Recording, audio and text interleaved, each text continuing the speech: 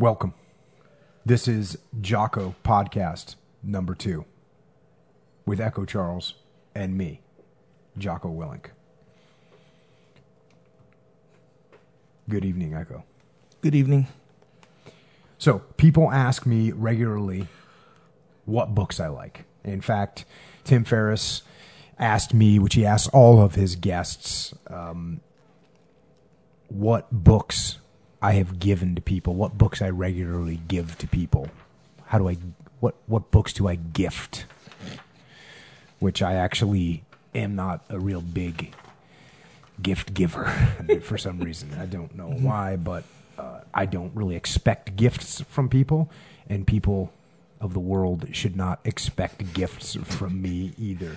Lessons, not gifts. Yes. So, but there is one book that I have given to a few people in my life, and it is a book that was and still is very influential on me, and especially on my perspective of leadership, and really especially in combat leadership.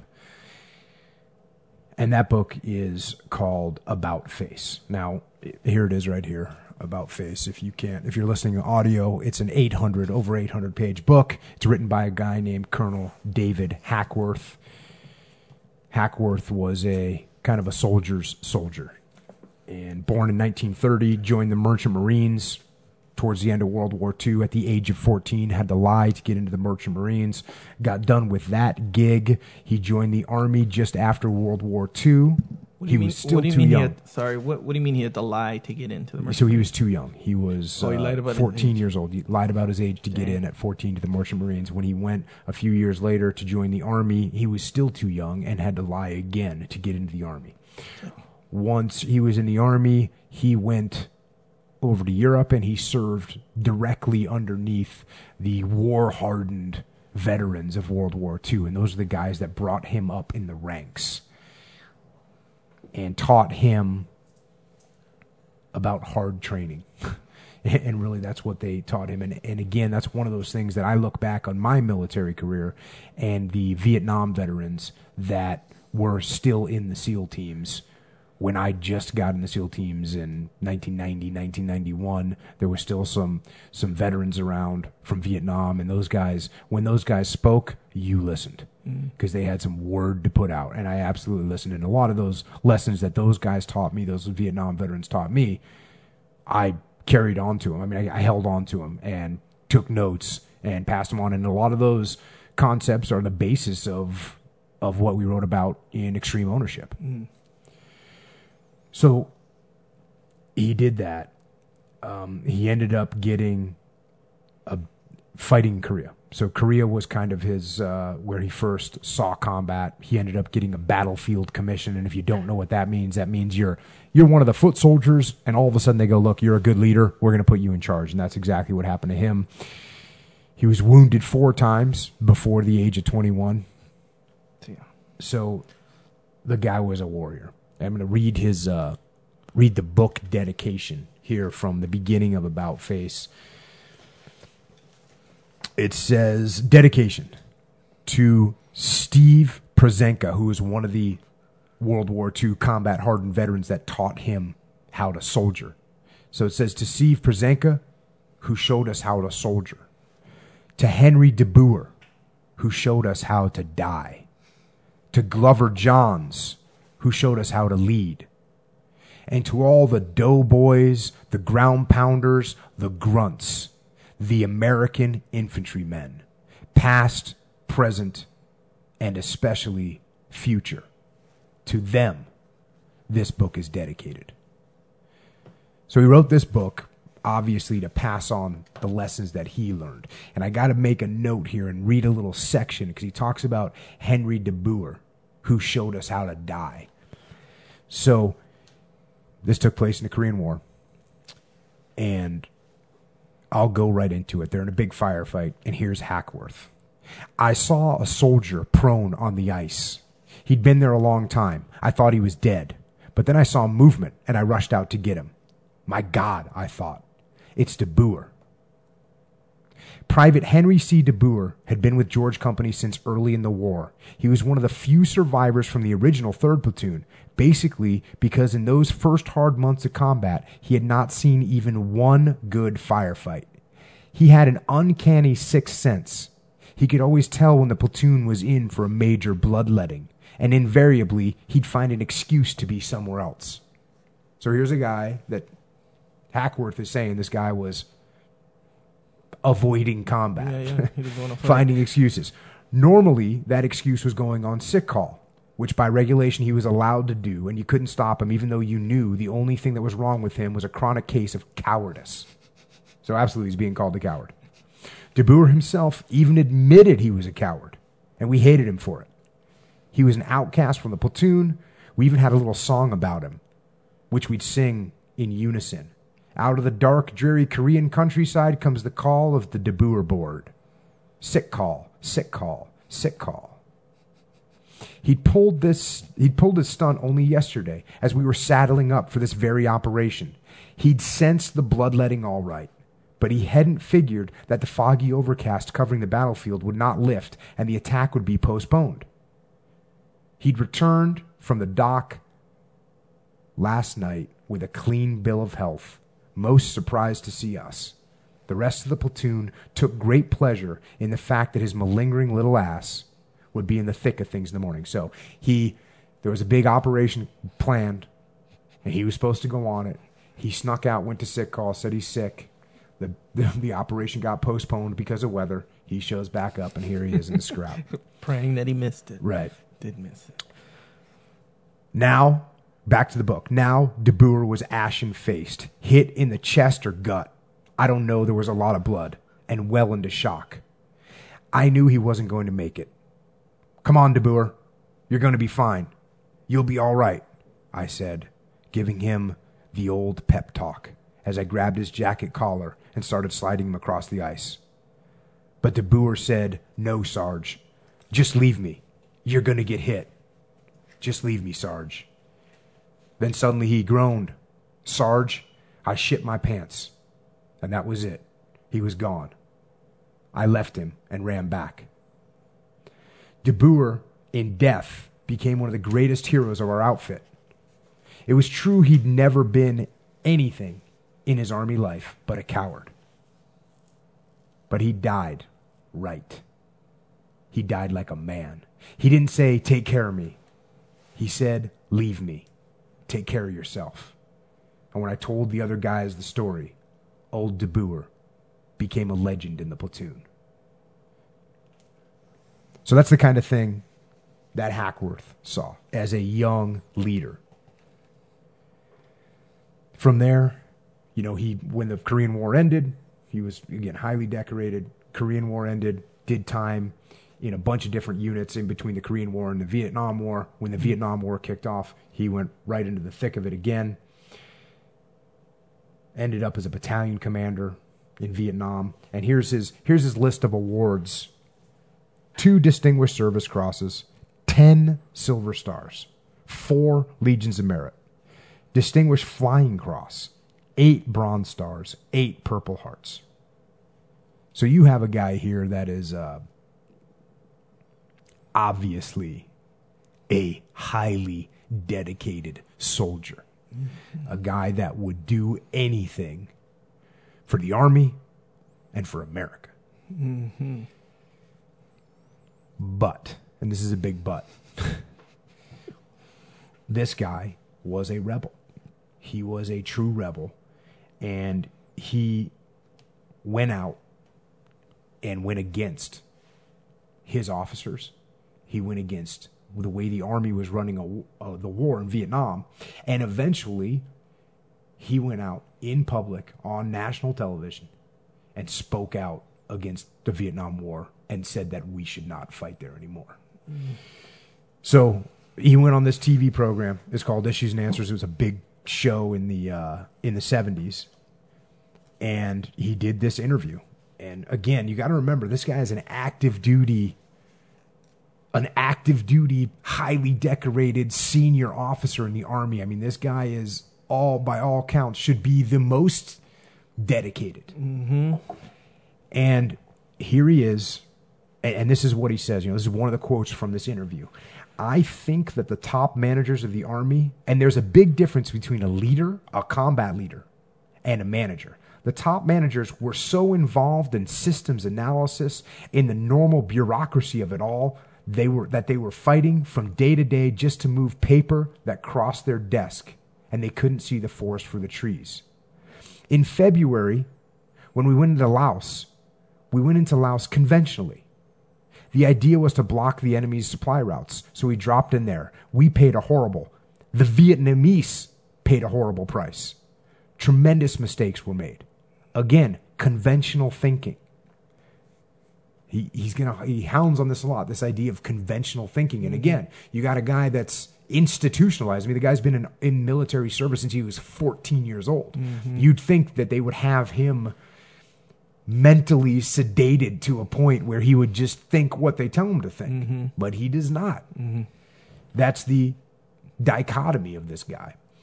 Again, conventional thinking. Conventional thinking put us in that operation rather than have a light, mobile guerrilla force, but a guerrilla force that belonged to the government of Vietnam, or an American army operating in there like guerrillas. So he was saying the Vietnamese should be doing this. The South Vietnamese army should be doing this. Or if we're going to do it, we need to operate like guerrillas. It takes a thief to catch a thief. What we need is a thief. We don't need a conventionally trained FBI agent dashing through the woods with a large force behind him. We need small people, well-trained, highly motivated, and this is what we have not had. Because what we have now, and this is where you say to yourself, wow, because what we have now among the Army is a bunch of shallow dilettantes who run from pillar to post trying to punch their card, serving minimum time at company level because the exposure. You are very close to the heat of the furnace there, meaning you can get in trouble easily. So he is on national television, a colonel in the Army, one of the most highly decorated individuals at the time, and he says the Army is filled with a bunch of shallow dilettantes who run from pillar to post trying to punch their card and purposely avoiding combat is what that second piece means. You don't see this kind of behavior from Army officers very often. I will tell you that. And here's kind of how he closed it out. She says, the interviewer says, Colonel, do you feel it's possible you have become too emotionally involved in Vietnam? Mm-hmm. And he says, I have become emotionally involved in Vietnam. One couldn't have spent the number of years I spent in Vietnam without becoming emotionally involved. One couldn't see the number of young studs die or be terribly wounded without becoming emotionally involved. I just have seen the American nation spend so much of its wonderful, great young men in this country. I have seen our national wealth being drained away. I see the nation being split apart and almost being split asunder because of this war. And I am wondering to what end it is all going to lead to.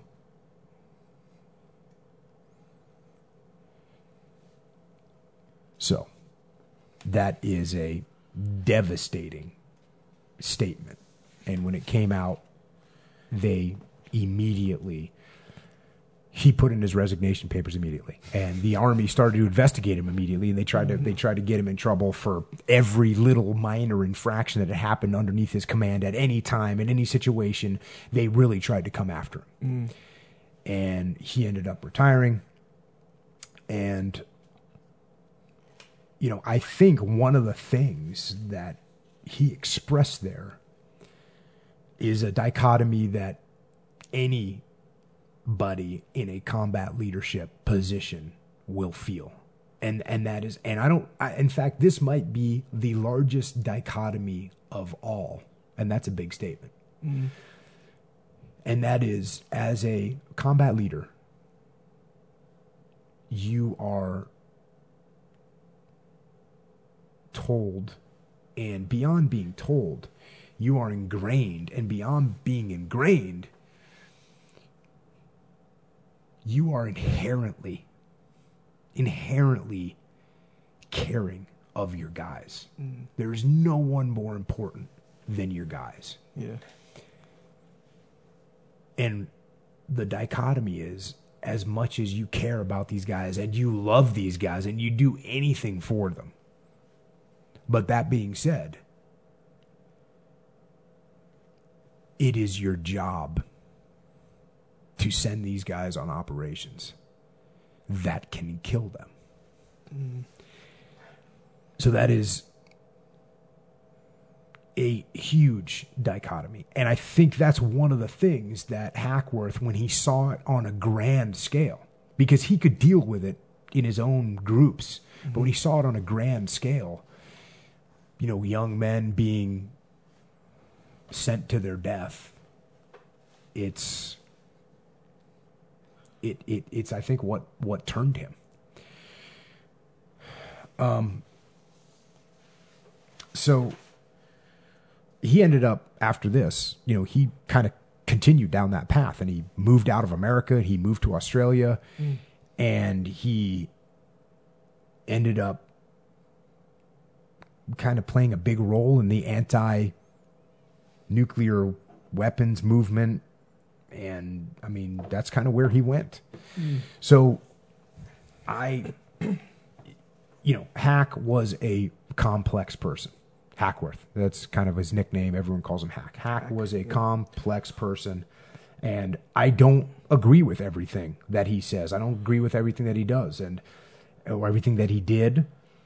I don't worship the guy. And you know what's interesting about me questioning what his decisions and questioning his leadership is, like, that's something I learned from him. Like, don't listen to anybody 100%. Don't put, you should always be questioning what people are saying and making sure and confirming it through other sources and other experiences that it's the right thing to do. And that's something that I always try to do with everything, is use that attitude. And so I don't recall, and I was actually trying to come in here tonight, I was trying to figure out when I got this book, and I actually have no idea. I don't remember it. It appeared in my life at some point. And I don't know how. No one ever made the recommendation to me. I just somehow ended up with it. But I got it. I got it before. One thing I do know is I got it before September 11th, 2001. When that happened, I had already read it. I already had it in my brain. But when I was in Ramadi in 2006, I literally read this book every night that I was not out in the field. I read this book every night, and I just opened it up. You could open up anywhere in this book, and you could find something, some piece of information, some similar situation, some lesson learned that you could take from it, and it could guide you. And one of the like for instance, and it all applied to what I was doing, the situation I was in. So, for instance, we were in Iraq, and we were supposed to be working with Iraqi soldiers who are unmotivated, poorly equipped, poorly trained, uneducated, bad morale, and corrupt. So the money's all disappearing. It's a horrible situation. And what was Hackworth doing in Vietnam? Well, they were working with the South Vietnamese army, who was corrupt and unmotivated and poorly trained and all those same things. So they were dealing with the same things we were dealing with, and that's one example of many. I took a little break about 3 months into deployment. I took a little break, and I'm not 100% sure why, but I found another book. Somebody had left a book in our building, and the book was... Speaking of dichotomy, the book was The Electric Kool-Aid Acid Test by Tom Wolfe. And I think at this point, 3 months into deployment, I think I needed some kind of mental escape, at least, I was like dealing with combat all day, and then I'd go in my room and read about combat at night, and I kind of was like, okay, you need to think about something else for 20 minutes or 10 minutes and just get it out of your head. And I randomly found this book, so I said, oh. And I had read The Right Stuff by Tom Wolfe, which was a fantastic book. And so I said, I'm sure this will be interesting as well. So as I read this book, the Electric Kool-Aid Acid Test, which is about hippies and drugs and the 60s, and that's what it's about. Haight-Ashbury, the whole 9 yards. And there's a quote in the middle that I actually pulled out because I'll never forget this quote and how this quote was so starkly contrasting with About Face. And I'm going to read this quote. And I kind of forget the whole setup to it, but they're at some kind of a concert, and there's all this screaming and craziness going on at some rock and roll concert. And, you know, he says, I couldn't hear what they were screaming either, but you don't have to. They're screaming me, me, me, me. I'm me. That's the cry of the ego. And that's the cry of this rally, this concert. Me, me, me, me. And that's why wars get fought. Ego. Because enough people want to scream, pay attention to me. And it was one of those things that I read, and it was so starkly different from the situation that I was in, where I was with these guys in my own task unit, the SEALs in my task unit, the Marines that were there on the ground with us, the Army soldiers that were down on the ground with us. And these guys were all so selfless. The last thing they cared in the world about was me, me, me, me. Mm-hmm. And I got done with that book, and I went right back to About Face because I related to it. I understood, and I said to myself, this is true. This is selfless. This is where I'm at right now. Yeah. So I went back into About Face, and I continued, and eventually this book is the one book that I've given to a few of the guys that worked closely for me, including Leif Babin, who, you know, one of my brothers who wrote Extreme Ownership with me, and he's one of the guys that, you know, he's got his copy, and it's all dog-eared and marked up because it's a great book. Yeah. So obviously when we, like on Twitter and Facebook, when we asked for people to give us questions, a lot of the questions are about leadership.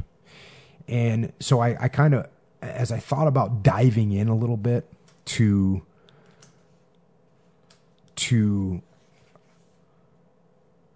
this book and talk about it a little bit. And of course you could spend, you know, we could do 50 episodes, 10 hours each on this book. It's so dense and filled with information, not to mention it's 800 pages long. Yeah. There's, but I wanted to go a little bit deep on this one situation where David Hackworth, Colonel Hackworth, had now gone into Vietnam, and there was a battalion of soldiers, and they were kind of a disaster.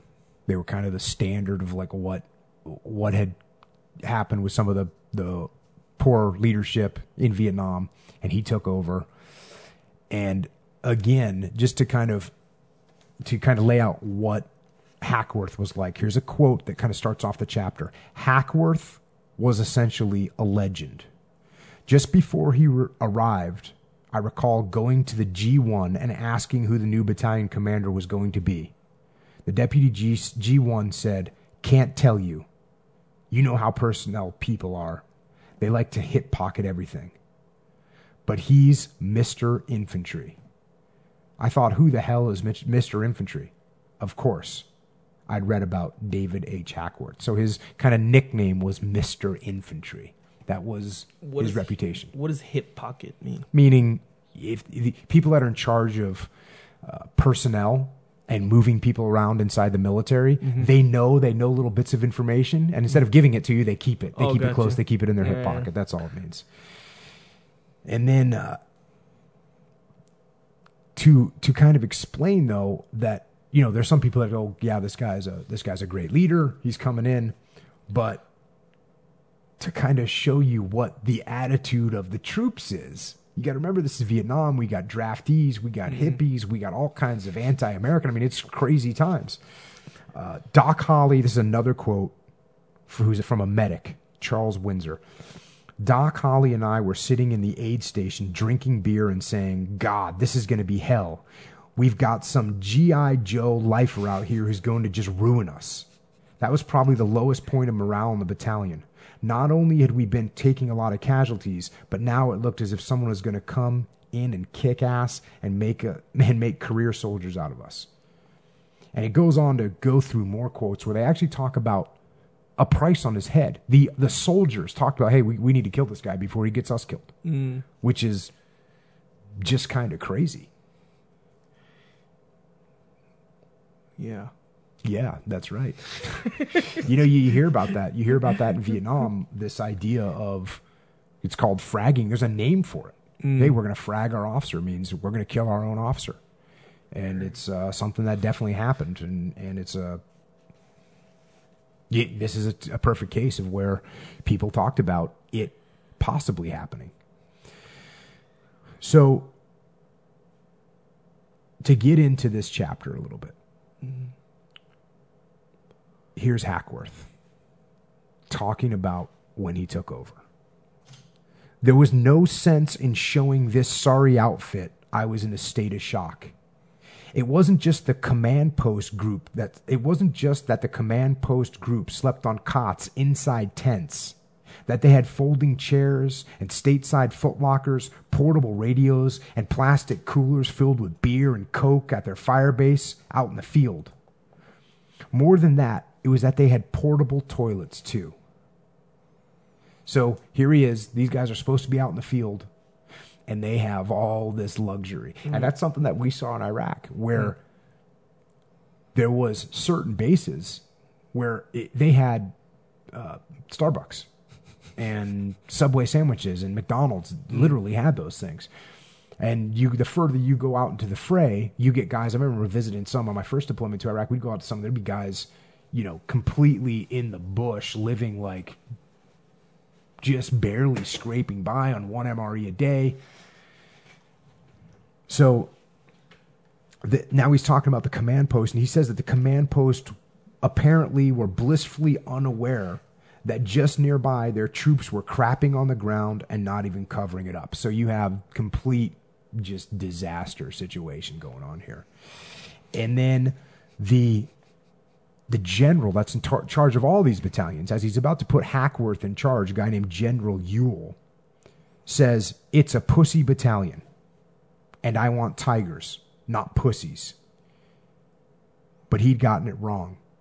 With the 4th Battalion, 39th Infantry, that's who he was taking over, it was not a question of feline degree. As far as I could see, this unit was not even a military organization. So that's what this guy walked into, Colonel Hackworth. It was total, he goes on to say, it was total disintegration.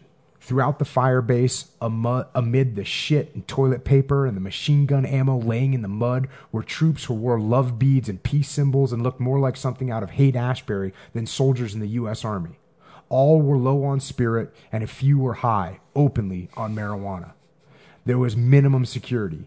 Few men carried or cared for their weapons. Most had let them go red with rust as they strolled around without them.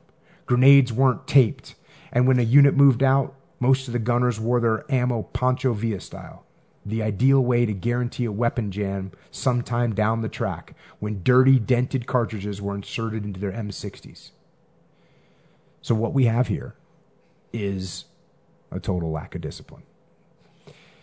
And another thing that this reminded me of was I was always trying to, when I was in the SEAL teams, I was trying to pull as much information about war as I could. And one of the recent wars in recent times was when the Russians went into Chechnya the first time, and they had a really hard time. Mm-hmm. And I read the after actions reports from the Russian officers that had taken troops there.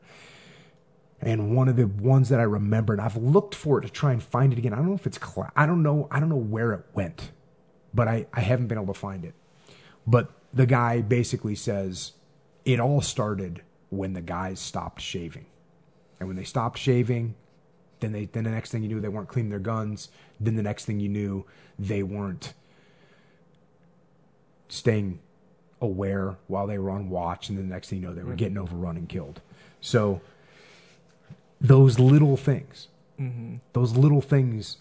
that you do right all the time are important. And that's the same thing with you and with me and with our lives. It's those little things, those little disciplines, those little daily disciplines. Little cycle, like you waking up at 4:30 in the morning. Like me waking Like up as a at 4:30. ritual, you know.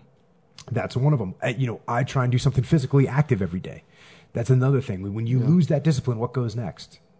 The next thing on the next list, thing on really, the list. yeah. And then the next thing you know, you're sleeping in until 9, you're not getting your work done, and things are going horribly backwards.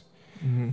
But it's those little disciplines. Yeah. And whenever I feel myself start to slip, I always think of this. I always think of the fact that there's these little disciplines that mean so much. Yeah, and they build on each other. And what's interesting is I didn't really look at it that way ever, and that makes complete sense. Where you let the little things slide, and slowly by slowly, those things that you let slide start getting bigger and bigger. I always thought of it where I remember hearing somebody say, if you can't make your bed right, then how do you expect to run a company? I think it was. How do you expect to be the boss of a company? Yeah. And I remember thinking, well, unless your company is a bed making company, that has nothing to do with it. And this is also a little bit counter to something I've heard recently when they talk about, have you heard this decision fatigue? Have you heard that? Not that expression. So it's basically this theory where every decision you make takes some sort of toll on you mentally. Yes. And okay. so you should not fatigue your decisions. You should save your decisions for important things. So for instance, is that kind of like if you're with a group of people and one guy says, hey, where do you guys want to eat? And everyone says, oh, I don't care. Where do you want to eat? It's different. No, it's the same thing. It's the same thing, but on a way lower level. But the level that this, when I heard about this decision fatigue, the level that I heard this on was like you every day you shouldn't think about what you're going to wear that day. You should have your clothes ready, because if you wake up and you have to think, oh, do I wear the blue shirt or the white shirt? And then it becomes a decision. And then you decide, oh, what am I going to have for breakfast? Am I have this or am I have that? And each one of these decisions chip away. Now that's fine. I don't know if I believe that 100%. But one thing I do think is the opposite is I think that the smaller disciplines instill and create stronger disciplines. So the waking up early, the making of the bed, the checking off your list, all those little things that you do, I think increase discipline. I know when I fall off the discipline wagon for whatever reason, it's like a train wreck. I'm like, oh God, what just happened? I'm all of a sudden my room is a mess, and it just goes downhill in 3 days and 2 days, and I go, oh my God, get back in the game. Mm-hmm. So, and then as soon as I get back in the game and I implement those smaller disciplines, boom, we're back in the game, and the bigger disciplines fall into place. Mm. So, continue. Now, there was a general that had swung through Vietnam, General James Woolnough. And he observed, and this is going to the book, General James Woolnough observed and wrote to Chief of Staff Westmoreland, we all know who that is, less than a month before. So before he had showed up, before Hackworth had showed up, this guy, General James Woolnough, had observed and wrote to Chief of Staff Westmoreland less than a month before during his whirlwind 9-day trip to the war zone. Woolnough told the chief that the almost universal opinion among those he'd spoken with was that the young officers and enlisted men being sent to Vietnam were indeed properly trained, prepared for combat, both by training and mental conditioning. So this guy wrote this flowery report after he goes to Vietnam for 9 days. And you can imagine somebody like Hackworth that spent 5 years in Vietnam, somebody shows up, spends 9 days there. He's looking at this guy like he's an idiot. Yeah. And this is a classic statement about leadership. He said, this is Hackworth going directly to the book again. What a mistake it was to listen to the generals of corporate HQ, who were briefed only in zero defect terms and, so far from the cutting edge, expected nothing less.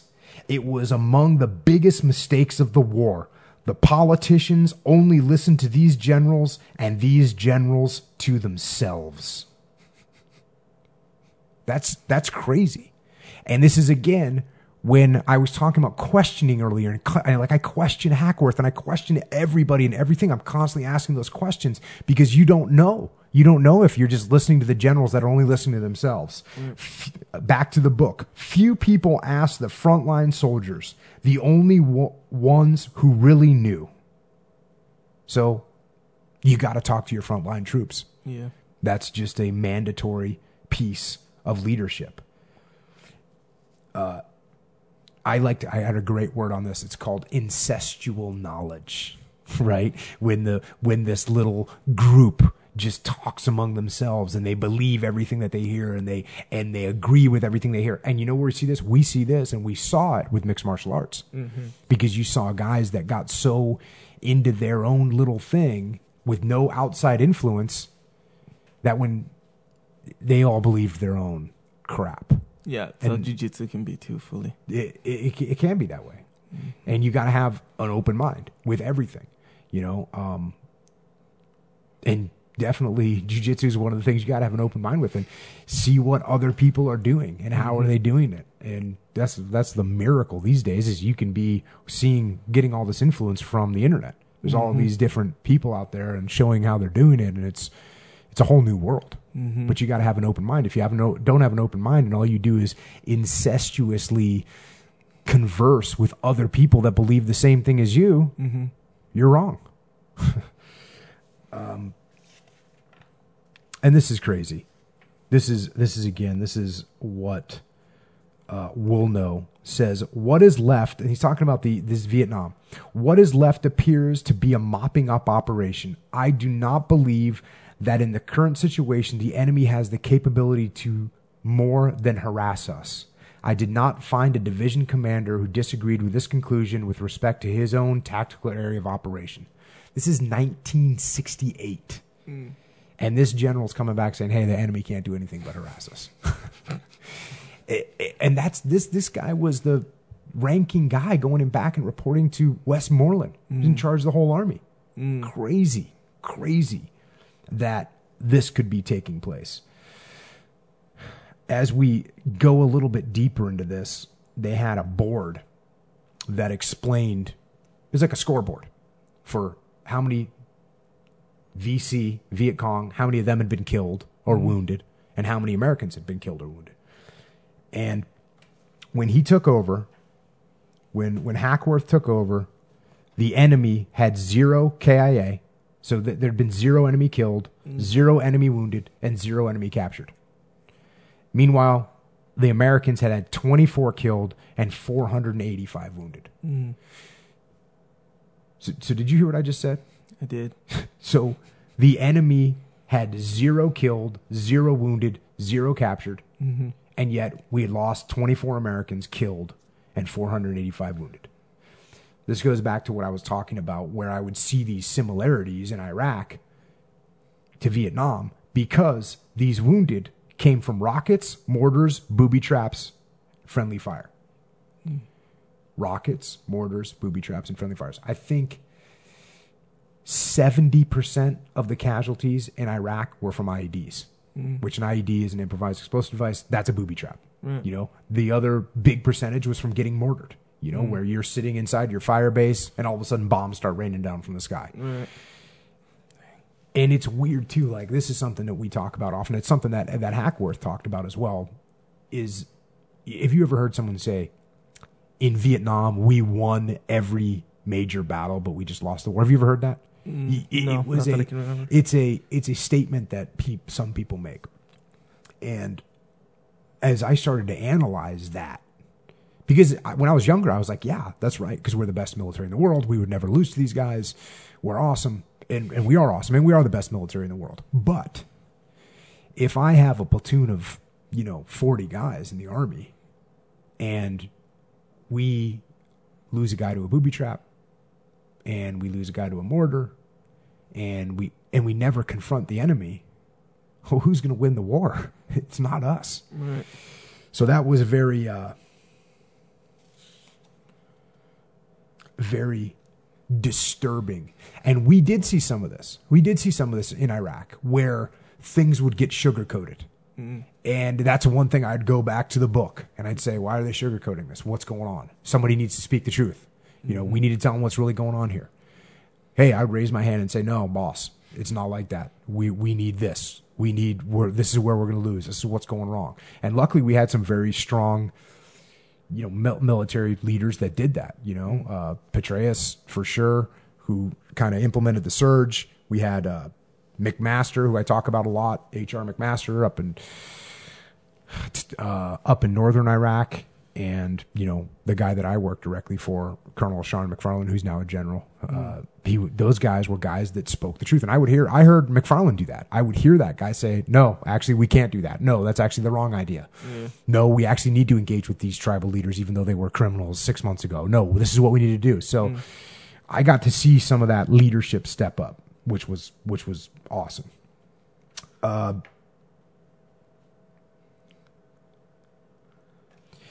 He goes on to talk about how I got to read this. So he goes to what's called a change of command, which is when, you know, I'm in charge, but I'm going to give you the battalion. Gotcha. So the following day, I took over the battalion from Lieutenant Colonel Franklin A. Hart in a parade field change of command in the middle of the Mekong Delta. What kind of war have I gotten myself into, I wondered. A perfectly starched General Ewell was there, having flown in for the occasion in his polished choppers. There were other brass too, and photographers, the American flag, but the battalion colors, which were ceremoniously passed on to me. And all this before the scroungiest, most spiritless assembly of soldiers I'd ever seen. Incredibly, none of the generals or colonels seemed to notice the slack condition of my new charges or their positions. Lieutenant Colonel Frank Hart would still receive a Legion of Merit for his job well done with the battalion. So picture that in your mind. You're taking over this battalion. These guys are just complete disaster. The generals show up in their polished helicopters wearing starched uniforms, and they just ignore. It's like they're like got blinders on. They're just ignoring the fact that these guys are just a total disaster. Crazy thoughts. So, then we get into the point where, and this is where when we get these questions on Twitter about leadership, and this is sort of what drew me back to thinking about talking about this book, was because as we get these questions, you end up with a just really great examples. And a lot of the questions that we get are, you know, what do you do with people that are unmotivated? What do you do when, you know, and everyone has that question of what do you do when people are unmotivated? And I'll tell you, can you imagine if there's anyone less motivated than a conscript, a draftee from Vietnam, from the Vietnam War? It's kind of crazy.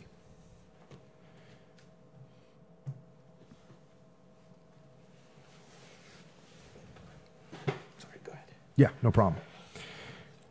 One of the things that Hack says is, little could I have guessed that whipping it into shape, meaning the battalion, would require every little bit of knowledge I'd gained in the interim. So his whole career, he realized his whole career, he's going to have to take every trick that he'd learned to get these guys into shape. Now, what's interesting about this is he says whipping these guys into shape. And this is something I've had executives when I get on with the CEO and he'll say, I need you to come in here and whip my guys into shape. Right. And it's one of those quotes that I have to push back on because they think I'm going to come in there like a drill instructor and bark orders and people are going to, and it just doesn't work that way. Yeah. And you know, you have to do more than that. So when one of the initial things that he did was institute discipline. And as you know, discipline is one of my favorite words. Going back to the book here. From the outset, I realized that to make this unit an effective military force, I'd have to implement about 1,000 changes. So I'd figured we'd start with 5 a day. Little things, basic things, like wear your steel pot helmet. and clean and carry your rifle at all times, and ammunition will not be worn Pancho Villa style. My first order was that come darkness, the fire support base perimeter would pull back 300 meters. The troops instantly began to grumble at this, but it was the next order that really began the mutinous feeling within my hard luck outfit.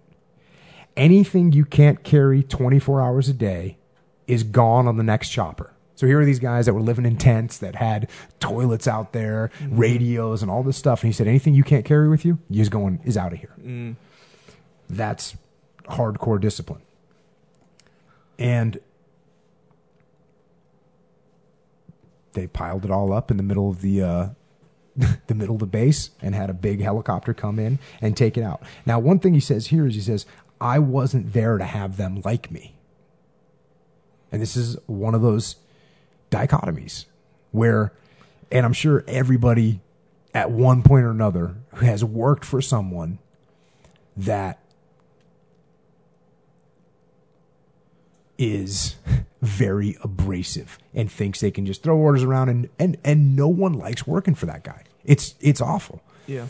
And so there's a fine line between, listen, I'm not here to make friends, and I'm just going to be totally abrasive and treat everyone like crap, because you're not going to get people to follow you with that attitude.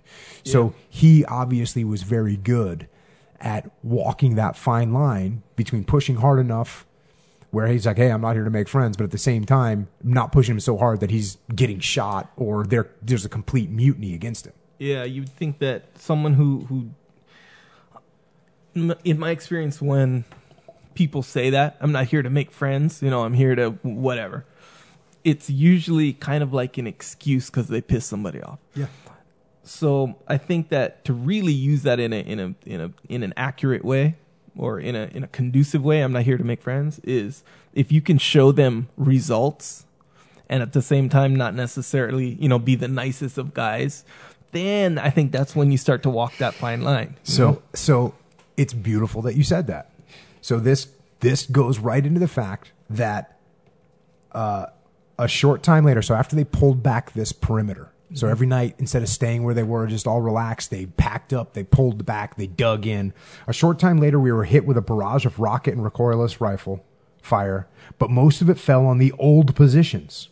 When I got on the horn and called for artillery, I was surprised. I was very nervous. Command is not like hopping back onto a bicycle, and after 2.5 years away from it, I was rusty and actually scared I'd screw up. But then I heard a guy, later to be identified as Lieutenant Larry Toller, who worked in the S3 section, running behind me to his defensive position. And here's the quote from this guy. He's a mean son of a bitch, but he knows what he's doing. So that's exactly what you just said. Mm-hmm. And that's exactly what effect it had. Now, moving through this, the men, and now he's talking about this unit, the 439. The men of the 439 had no unit identity and no pride in themselves. So for all those people that are out there that have sent me Twitter questions saying, hey, how do I deal with people that are unmotivated? How do I change? There's another one. How does culture change? He's going to go into that. As a first step toward rectifying this, I decided to call my hard luck battalion the Hardcore and the troops Racondos. So he's renaming them. Mm-hmm. He's renaming the battalion. And I actually did this very thing when I was a task unit commander, when I took over a task unit. So task units in a SEAL team, they have a phonetic letter for their name. So there's Task Unit Alpha, Task Unit Bravo, Task Unit Charlie, and then you've got the platoons underneath them. So what I did with ours is basically as soon as I took it over, I said, hey, we were Task Unit Bravo, B. And I said, guys, we're not Task Unit Bravo. We're Task Unit Bruiser. Mm-hmm. And that was one of those things where even though at first people were kind of, what's this all about? But then after a little while, they're like, oh, no, because you're in a task unit, I'm in Task Unit Bruiser. Right. and it really does have a legit effect. It's like a little psychological sense of pride, like we're this unique kind of almost elite group just in that small little psychological way. Yeah. And Yeah, I think branding, that has a lot to do with branding where you get like a company, for example. You do just little things different and include everyone, Right. whether it be the name, whether it be sometimes they do it with like team building exercises. For sure. Which I've seen a lot of ones that don't really, they're not very effective, but there's certain things that if those activities can kind of invoke a sense of pride and you guys are doing it together, that's when that can work. And the name thing, it's crazy how that's such a big thing. When you have a cool name where like it's almost like a gang mentality. It is. And I mean, he literally says here they had no unit identity. So guess what? He's going to pick that identity, call them the hardcore, call them the Recondo. He's going to give them that identity and give them something to latch onto. And he goes even further. So he talks about how in the past when he was with another unit, they had this greeting between officers and enlisted guys. And the officer would say airborne and the enlisted guy would say all the way. So the airborne, all the way. And so now these guys are in Vietnam. And it's a little bit different. It's a little bit harder. So now, and this is going back to the book, when a soldier saluted an officer, he said, "Hardcore Recondo, sir." And when the officer responded, it was with a heartfelt, "No fucking slack." And, I mean, it doesn't get any better than that. And as a matter of fact, when this is one of the most fired up things, when I retired from the SEAL teams, the guys that ran the land warfare training, so like the most miserable, hard training out in the Imperial Valley of California where it's 120 degrees and you're humping through the desert and it's just completely hardcore. And the training was miserable and tough and realistic and badass. And when I left, those guys from the land warfare group gave me a shotgun. And on the shotgun was engraved, "No fucking slack." So you picture these guys walking around. It's like you just said, you're talking about unit identity and they give them this name, but now they're walking around and every time they see each other, they're saying "Hardcore Recondo, no fucking slack." And I don't care. That's a mantra. You know, that becomes a mantra. That becomes what you say. And that doesn't take much for what you say to start to become what you believe. Yeah. And so I love that. And when we work with companies, depending on how long we're working with them for, we'll sit down and we'll have them come up with a mission statement. Yeah. And then we'll come up with some kind of a mantra and I'll tell them this story about no fucking slack. And, like what is going to make you think that way? Because that's what I used to say at land warfare.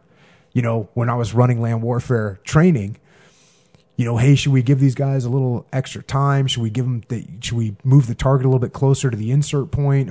Can we make this a little bit easier for them? And I'd say, "No fucking slack."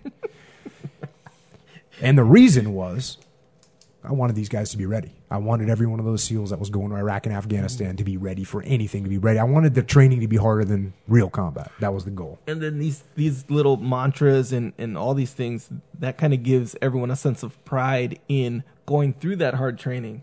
For sure. To ultimately result in being ready. Right. So for them to take pride and enjoyment in that hard training because of these little tiny things, that makes it just that much more effective. Yeah. The whole situation. It's completely true.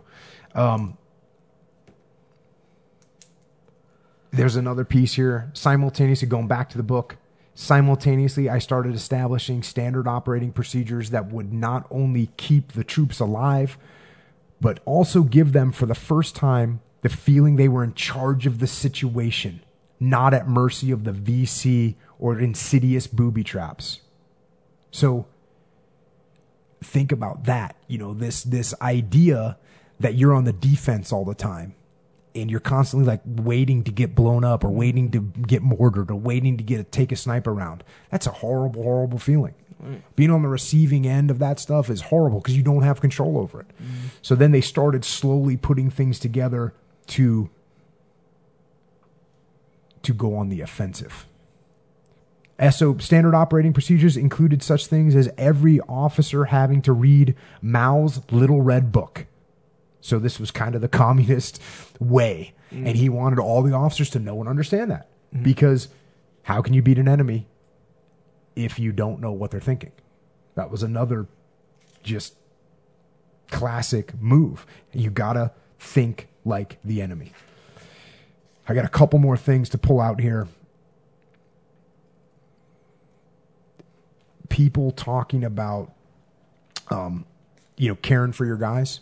And here's another good, this is going back to the book. I wasn't going to lose any legs for a couple VC. I was into fighting hard, but not at the expense of bleeding troops. The fact that I walked with the platoons put me in the good graces of a lot of men.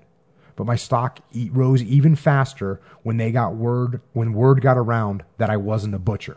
So even though he was hardcore and he was saying no fucking slack, what he talks about earlier in that paragraph is if he found one of the young officers was doing something that was careless, that could put guys at risk of running into booby traps, or that didn't have a good return, he'd fire that guy. He would literally just fire the guy. And so the guys realized, oh, okay, this guy's hardcore, but guess what? He cares about us. Mm-hmm. And that is huge. Mm-hmm. And another piece, and this is kind of going back to what we just said. All the 439 had really needed was a good kick in the ass, which included creating or bringing in leaders who cared for their men and giving the men some sense of real purpose. Mm-hmm. Wow. Wow. And what we call that, and what Leif and I talk about in the book, it's the why. Why are we here? Mm-hmm. And you would be surprised. It happens with companies. It happens with families. It happens in the military. It happens with teams. They don't understand why they're doing what they're doing. They're just doing it as a task, as a robot. Mm-hmm. And you can't treat people like robot. People have to have some kind of long-term goal. They have to have an understanding of why they're doing what they're doing. Mm-hmm. So when that's like 99% of my answers when somebody says, hey, I've got this problem where these people don't want to follow this rule. They don't want to do this safety task or safety procedure. Mm. I can't get my guys to do the safety procedure. And I'm like, well, do they understand why they're doing it? Mm-hmm. Well, what do you mean? Do they understand why they are doing it? Do they understand why they are supposed to clip in at the top of a tower that they're climbing? Do they understand why? Do they understand the implications if they fall? Do they understand the implications not just to them, but to their family? Are they thinking about the implications to their job? Are they thinking about the implications to the company and then other people's jobs? You put all those why. Here's why you're clipping into that tower. Because if you fall, you can't pay your mortgage. Your kids, can't eat. Then on top of that, we have to shut down the tower for a week. We're going to lose money. We're going to lose jobs. And when you think about why, then all of a sudden the guy goes, okay, I guess I'll clip in. Right. Yeah. It's one of those things. So that idea of understanding why is just extremely important. And to close out this section on, about face, which again, depending on, I don't know, maybe this was just an exercise in my own, what is that word? Selfishness, to be able to talk about this with people and have them here. Mm-hmm. And for me to go through this book again, I learn every time I read it, but to kind of wrap it up. So he goes on and they go on. This is a long chapter, and they go on to talk about all these different things that they did. And they did turn the fight, and they did start to kill the enemy, and they did start to spare their own guys, and they started fighting the guerrillas like they were guerrillas. So he really implemented all those things that they had talked about. Mm-hmm. So now he's getting ready to leave, and he says, the hardcore battalion proved to me everything I'd ruminated on throughout the 2 years that went before. All those ideas and theories on how to fight the G, and the G is guerrillas. Mm-hmm. If there was satisfaction in that, there was much less in the fact that my success didn't make a dent in the way the war was prosecuted. So even though he did a great job and it really changed their battlefield for him, other people didn't say, oh, I see what they're doing, I'm going to do that too. Mm-hmm.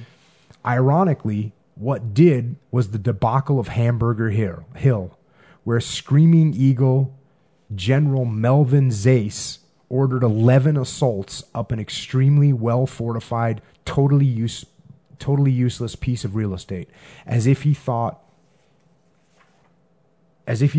he was in Korea or storming Kraut positions at Normandy.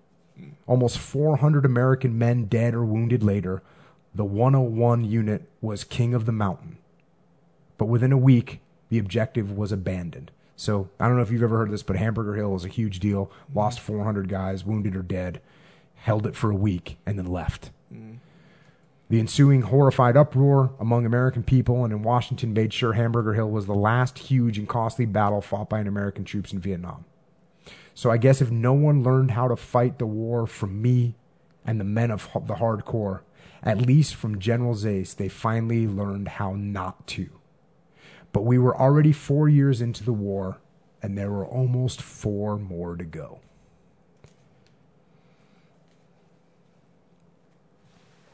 Tough. So that's about face for you. That is a heavy book, figuratively and literally. And, you know, again, depending on what people thought of that, maybe we'll come back to it and talk about it again in the future. That book and those experiences are kind of where this comes from, this mindset and the attitude that I have. How much of it do you think? I couldn't sit here and put a percentage on it.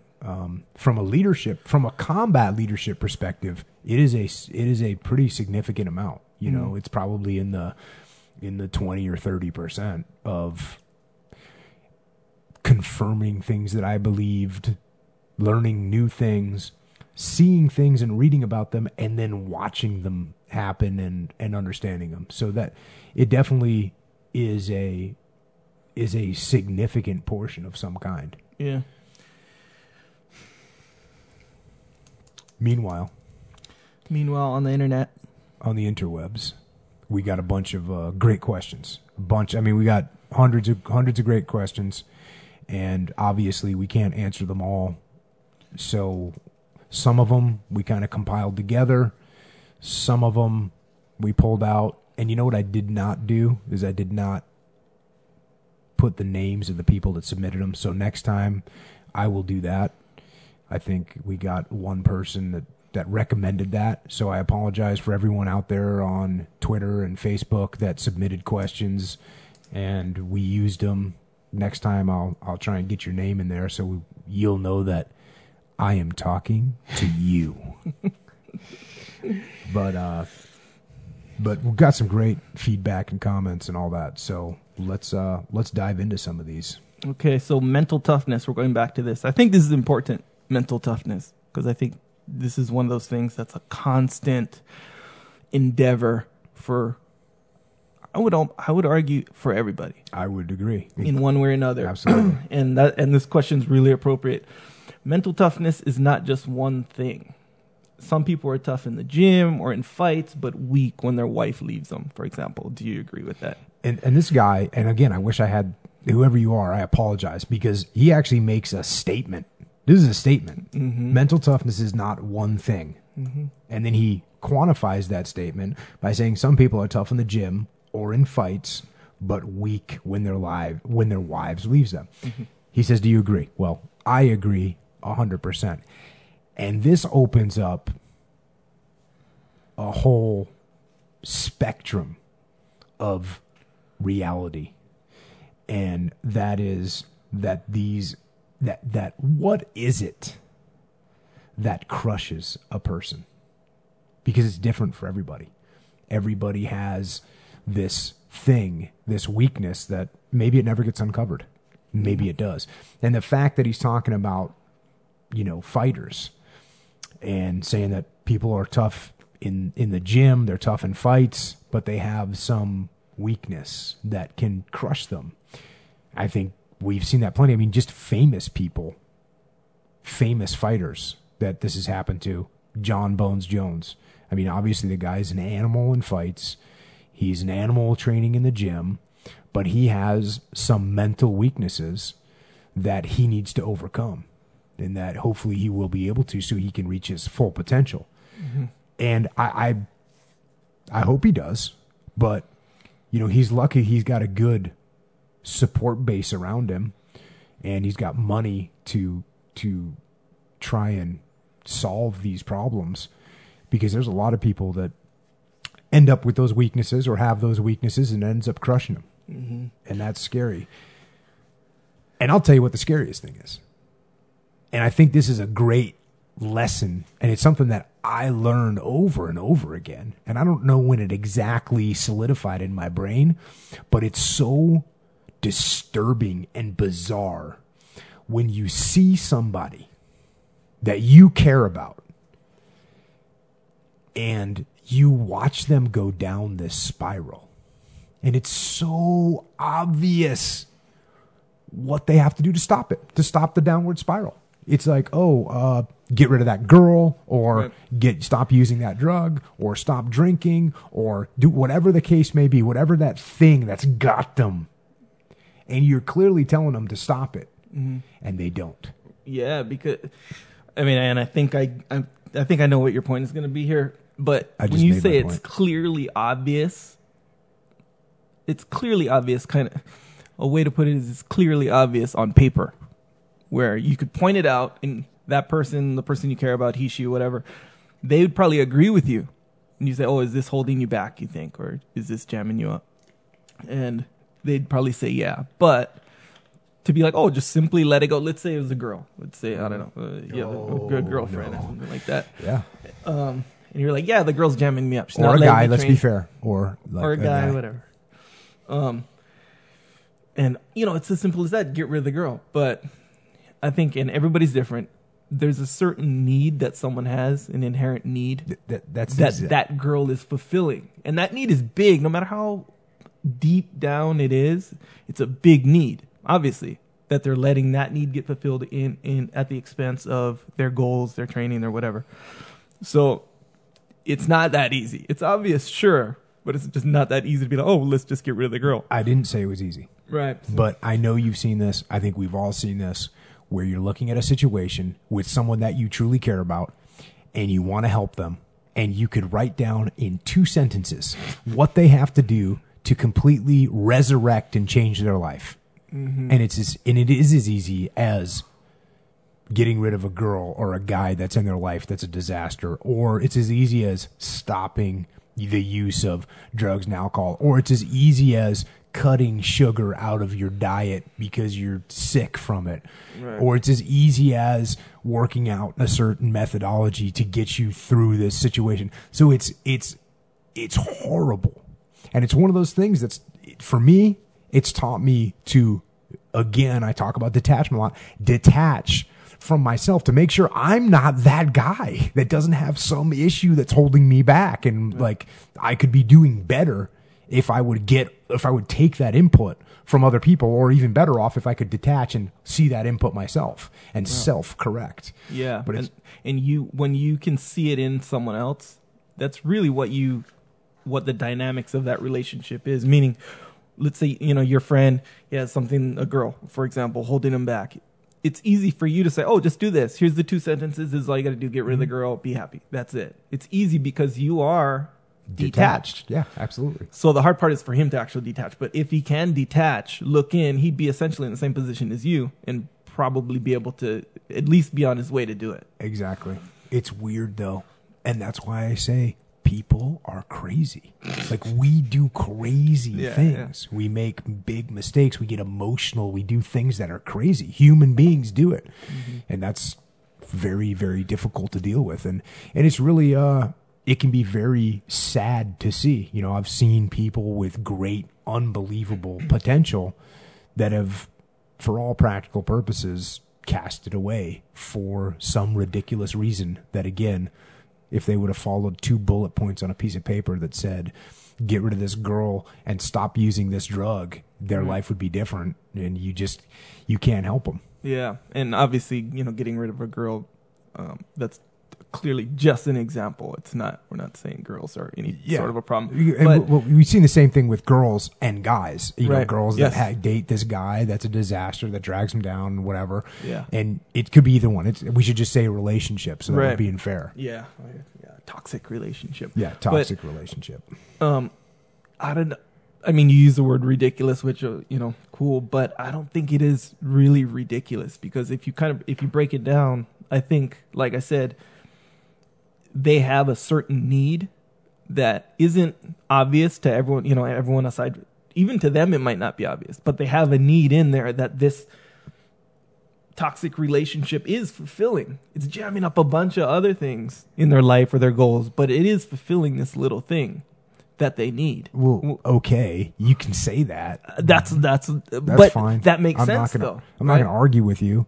That's the root of the problem, though. Right, but if that need is, if basically the sum of that need, or the size of If that the need size is of that bigger need- than the need of them achieving those goals, which may seem weird because it's like, oh, that teeny tiny need to be loved or accepted is bigger than being a champion of the world, it seems weird, but from an individual standpoint, how they feel on the inside, that need, in a lot of times, is bigger. Yeah, and that's what's crazy, which is why Yeah. I said people are crazy. Because I they guess that make is kinda that ridiculous. determination, Yeah. and you can't help them. That's the piece. You cannot help them. Yeah. You can try. You can paint it out Yeah. for them. You can tell them 1,000 times, 1,000 different ways. Yeah, I think you. Yeah, I think there are ways to help. Obviously, I think it's like through like a therapy type of situation, not necessarily like a professional therapy, maybe, but not necessarily, or something really impactful. Well, yeah, I always hear, you always hear it's got to be the rock bottom. The person's got to hit rock bottom somehow. Right. And then they realize, oh, okay, I've destroyed my life. Now I'll start moving again. And you just Yeah. wish you could help them before they hit Yeah. rock bottom. I was talking about this today with Greg, hitting rock bottom, and the reason that it's and I'll just use the word easier. It's easier to move forward when you hit rock bottom is because you can't go any further deeper. Yeah. But that sounds obvious, but what that means is you're here right at the bottom. If below here is unacceptable, it's death, or it's, I don't know, jail. I don't know, whatever your rock bottom is. So you can never justify, oh, I've been doing it this way and I'm still here. You can never make that justification at rock bottom because I've been doing it this way and I'm here. That's unacceptable. You're at rock bottom. But let's say you're not at rock bottom, but you're pretty junk. You're not doing good, but you're making it. You're handling it. Sure, your job sucks, but I'm still here. I still got my car. Yeah, so they're able to justify. Yes. Yeah, I need to make an improvement. I'm gonna start on Monday. I'm gonna make an improvement. So they start on Monday. Okay, it goes good. Tuesday goes good. Wednesday, some temptation comes and whatever, the drugs or drinking, whatever. When they're kind of exhausted from putting in that effort to change, and it's like, okay, I'll just have one beer. Okay, I'll just start drinking again because hey, really, I'm cool with it. I made it. It's not that bad. They've accepted their station in life. Right. And when somebody accepts their station in life, then I guess they're not going to be motivated to do anything. Right. So, and that accepting their station is essentially their justification for relapsing. But when you're at rock bottom, you can't do that. So, obviously people's rock bottoms are different, like I said, but that's the reason that it's easier. I know it sounds crazy, but it's easier to move forward when you're at rock bottom. It's tough stuff. So, mental toughness, like how you said, it is, it's different for everyone, and you can be it's not an across the board thing. You're just mentally tough. Yeah, but to tie this back into mental toughness is, again, going back to detachment. I'm glad most of the people listening to this aren't dealing with a situation where they've got some grievous scenario going on and their life is on a downward spiral. Hopefully, your downward spiral is that you slept in until 5:30. That's the type of thing where you want to catch yourself. And like we talked about earlier, you want to get those little disciplines in place and build upon those and become better. Yeah. Stay out of them. Never mind the rock bottom. Let's get to the top of this bad boy. That's what I'm talking about. Yeah, and with that, I think this might be kind of obvious, but it's important to recognize what elements or what aspects of your life that you are not quite as tough mentally at. If you have a weakness for beer and alcohol, then recognize that. Or I have a weakness for giving up when I start to get tired in training or something like that. Recognize that. Yeah. And here's a quick story for you. It's an important story. Echo Charles with a story. Christmas Eve, I went to the store just real quick, and it was real crowded, the supermarket, right? So I go and I get 2 12-packs of beer and some tomatoes. And I have a cart, I have a basket, not a cart, so I'm carrying it. So all the lines are long. So I'm standing in one of the lines, and I'm holding the basket with the 12 pack of beer in one hand with the tomatoes, and the other 12 pack of beer in the other hand. So that's it's not like terribly heavy, but it can get heavy after a little while. So the line's real long.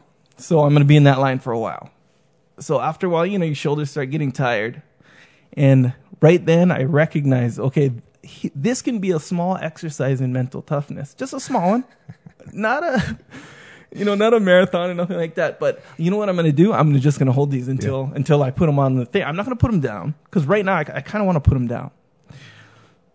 So what I did is I consciously made it an exercise. So I held them, and every little thing that would happen, this guy's not taking, or this guy's not being as quick as he should be. Boom, that's another element added to the mental toughness exercise. Right. No. Somebody's going to write a check. Right. Yeah. So I did it. I totally did it. It took maybe, I would say 10 minutes, a good 10 minutes of just holding it, So I put my stuff on the little carousel or whatever to get it checked out. And I remember thinking, okay, that's one little exercise in mental toughness, a little workout in mental toughness done. Now, I realize as a demonstration of mental toughness, that's quite lame. But as far as recognizing a potential situation where you could be mentally weak, using it as an exercise to help with mental toughness as a concept, that's an important element. And you know what I like the best about that whole story?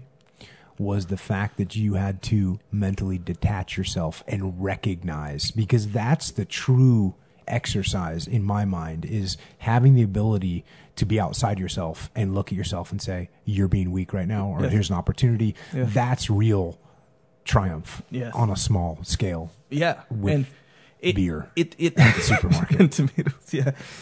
But if you can just start thinking to yourself that way, that small little exercise can turn into a little bit bigger exercise, and next thing you know, you're in a detrimental situation, recognizing, hey, if I can practice some toughness right now, where a month ago, 2 months ago, I would have straight up gave up.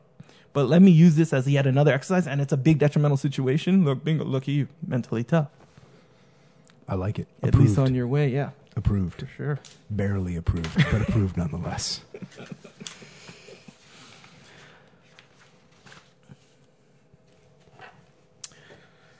Next question. Okay, next question is, my son, who's 7 years old, and I want to get into jiu-jitsu. What lessons has it taught you in life? Well, I talk about jiu-jitsu all the time because I do think it's a great metaphor for life. Some of the things that it teaches you, without a doubt, is it teaches you humility. Because it's not going to teach you humility by telling you, hey, be humble, be humble. It's going to teach you humility because you are going to get submitted and be forced to surrender to people that are smaller than you, that are weaker than you, that aren't as good athletes as you. And that's going to happen on almost a daily basis when you first start out. Mm-hmm. So there's no doubt about that. It's going to teach you about respect.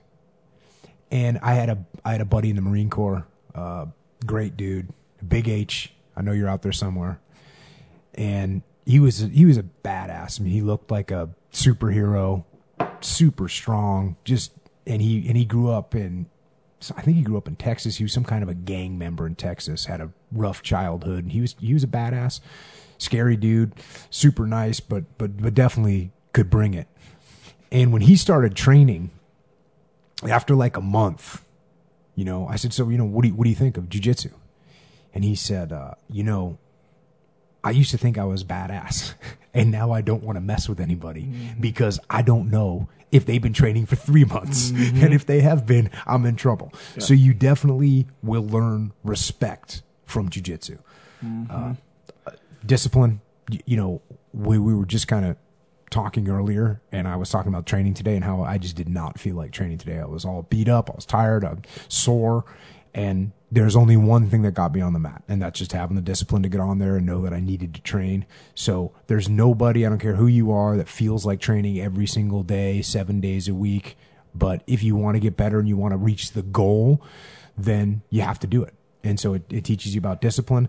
And I would say from a mental perspective, one of the coolest things that jiu-jitsu teaches you is it teaches you that maneuver and that tactics and that brains, that those things trump strength and trump meeting force on force.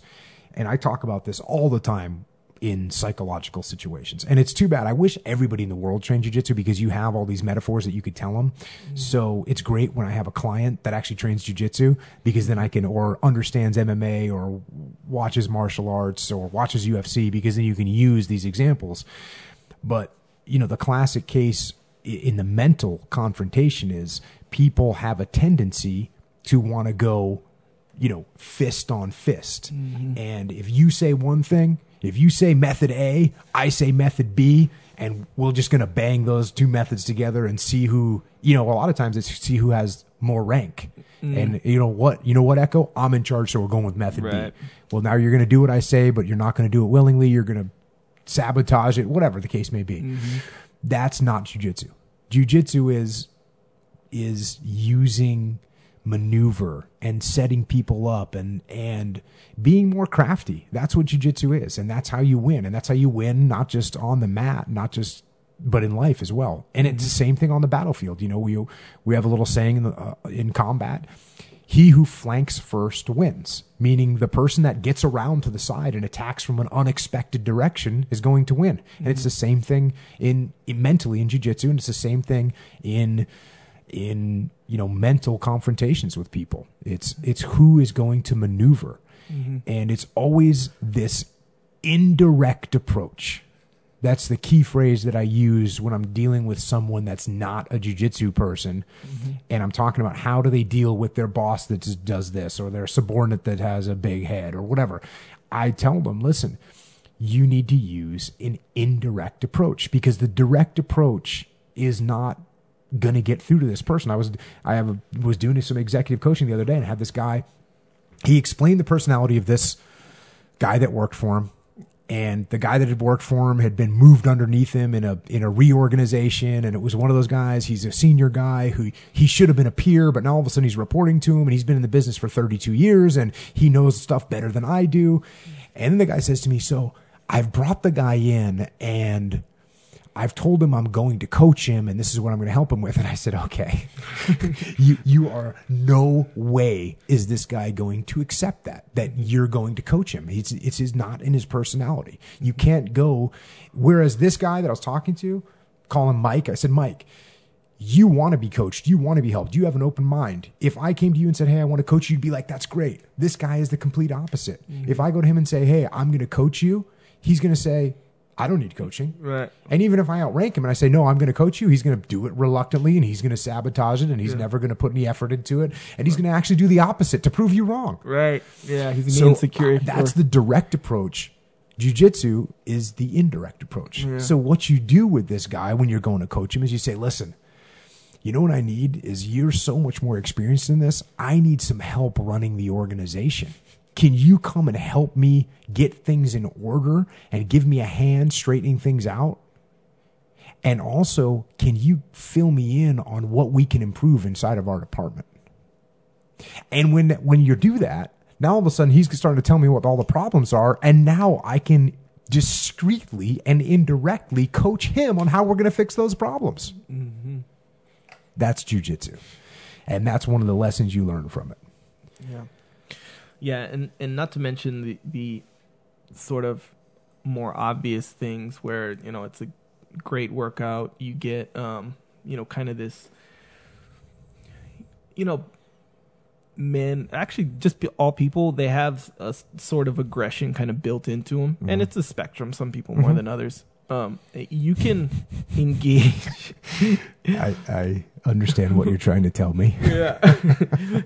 You can engage in jiu-jitsu and be a pretty accurate simulation of whether it be a fight or any kind of aggressive combat situation, and it still be safe and doable where you can do it again and again. You can go, the next day. It's if you go spar boxing, you can't really do it every day, and you can't go all out. If you go all out and do it every day, you're going to get messed up. Yeah.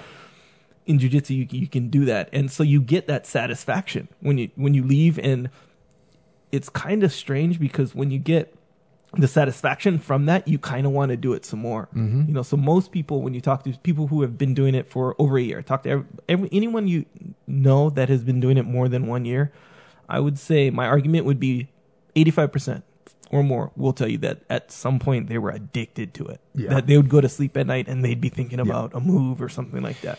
And to go along with the things that the obvious things, because you're right, there's some obvious things. Mm-hmm. The workout, it's a great workout. You get more in tune with your own body. You learn how to handle yourself in a real fight.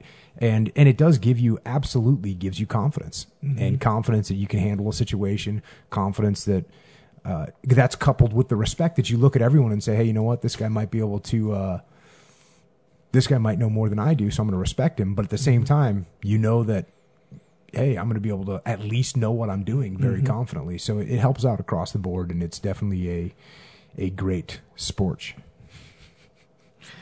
So with the new year approaching, what have you changed your mind about as far as 2015? Yeah. Well, the biggest thing that's been a radical change, because I always talk about how I have this big open mind and all that. But the fact of the matter is I'm very set in my ways, and I kind of follow patterns, and I believe things, and my beliefs are open for changing, but a lot of times they just don't get changed. Mm-hmm.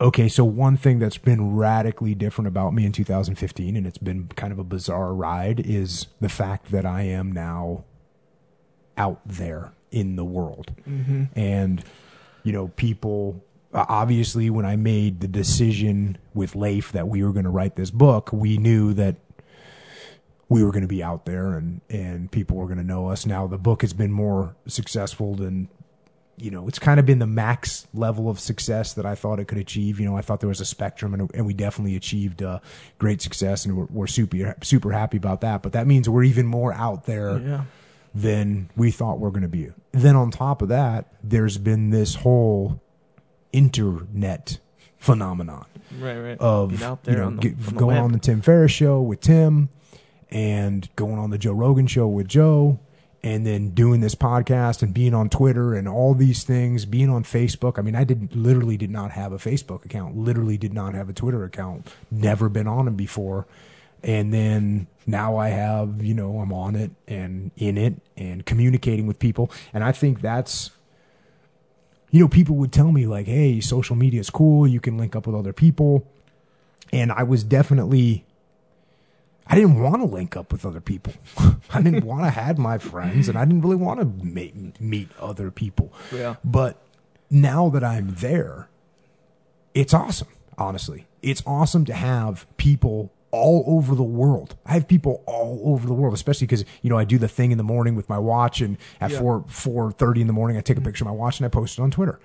And I get those because other people do it. And now my Twitter is filled with people from every time zone throughout the day that wake up at 4:30 in the morning and they get their workout on. Yeah. And that's cool, man. That's very cool to see that there's other people in the world that have the same kind of mentality, that want to be better, that want to improve, that want to do their best. And I think that's been pretty cool to see. And it's also been, it's been, honestly, it almost makes me feel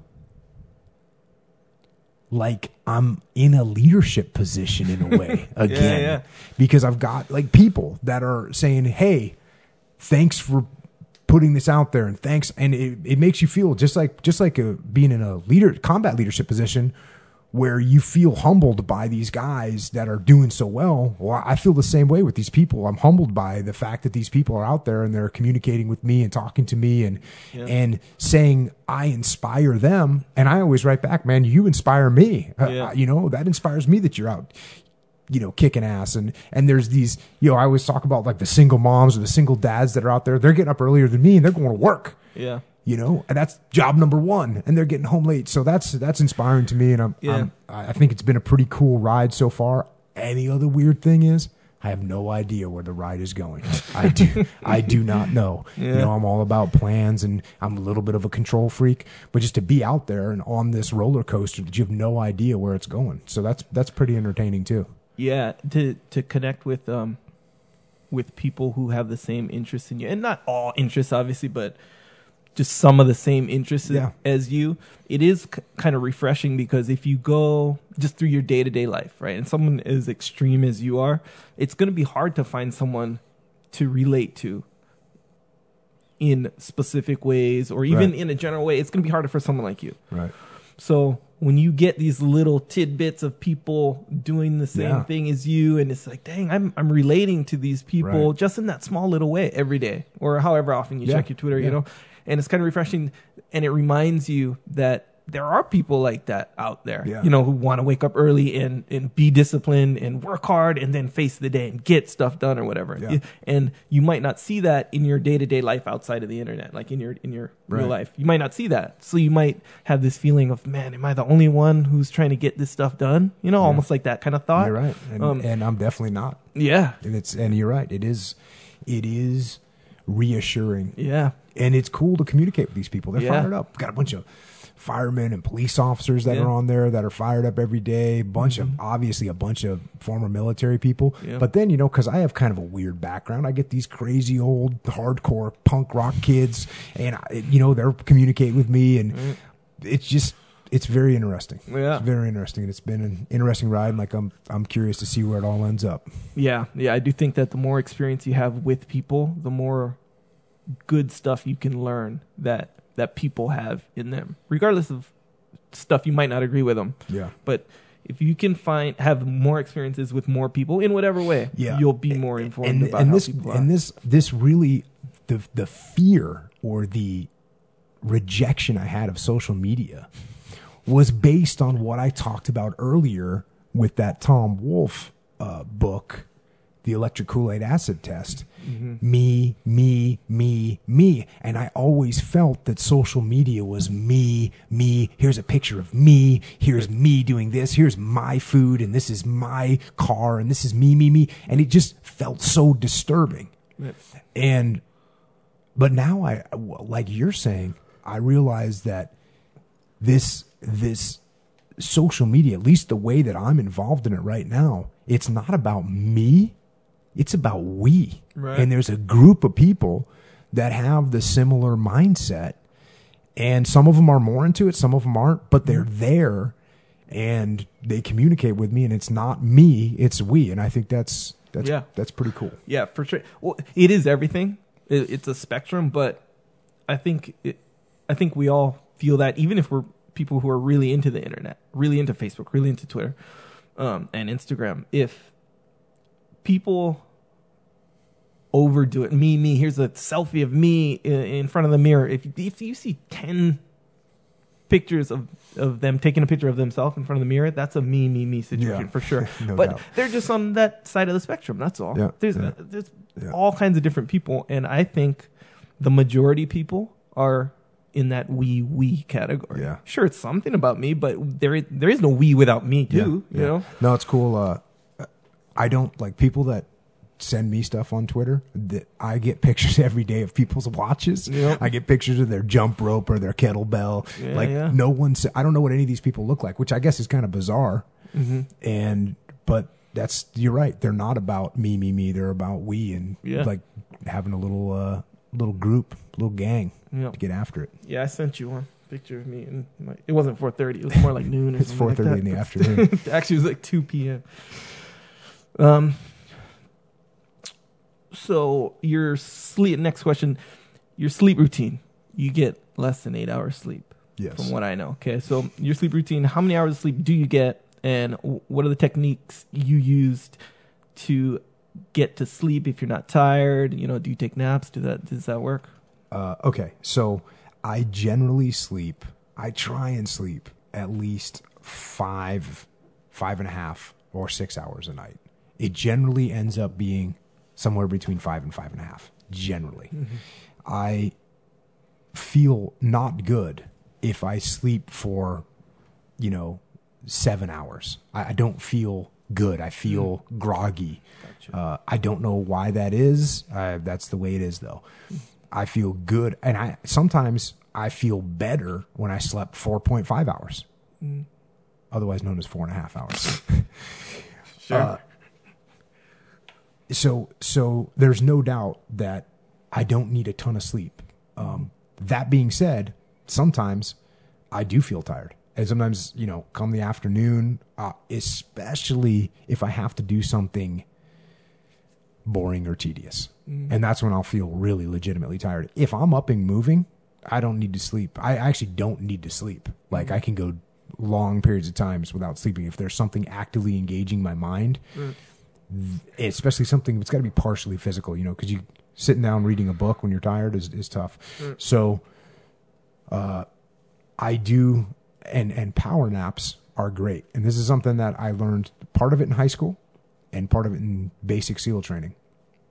When I was in high school, my anatomy and physiology teacher, I used to go and walk by his room at lunchtime, and he'd be in there with his feet up on the desk in like his chair all low. And he'd just be in there sitting, doing a little bit of work. And one day I said, hey, you look kind of relaxed in there. And he said, hey, this is a technique. And I said, what do you mean? He said, when you rest, elevate your feet above your heart, because your veins are stressed out. The one-way valves in your veins, you've got blood pooled up in areas in your feet. You want to get that stuff out of there. So elevate your feet above your heart. And I was like, that makes sense. Then in SEAL training, you'd come back from, let's say, breakfast in the morning or lunch, and you get back to the barracks and you have to grab gear to get ready for whatever the next evolution was going to be. Well, they'd give you time to grab the gear, but they'd also give you time to, use the bathroom or whatever. And it would literally be, they'd say, all right, we got to be back out here in 8 minutes. Well, it'd take you 1 minute to get your gear done. So if I didn't have to go to the bathroom, I would go in my room, I would lay down on the floor, I'd put my feet up on the bed, and I would set my alarm clock for 6 minutes.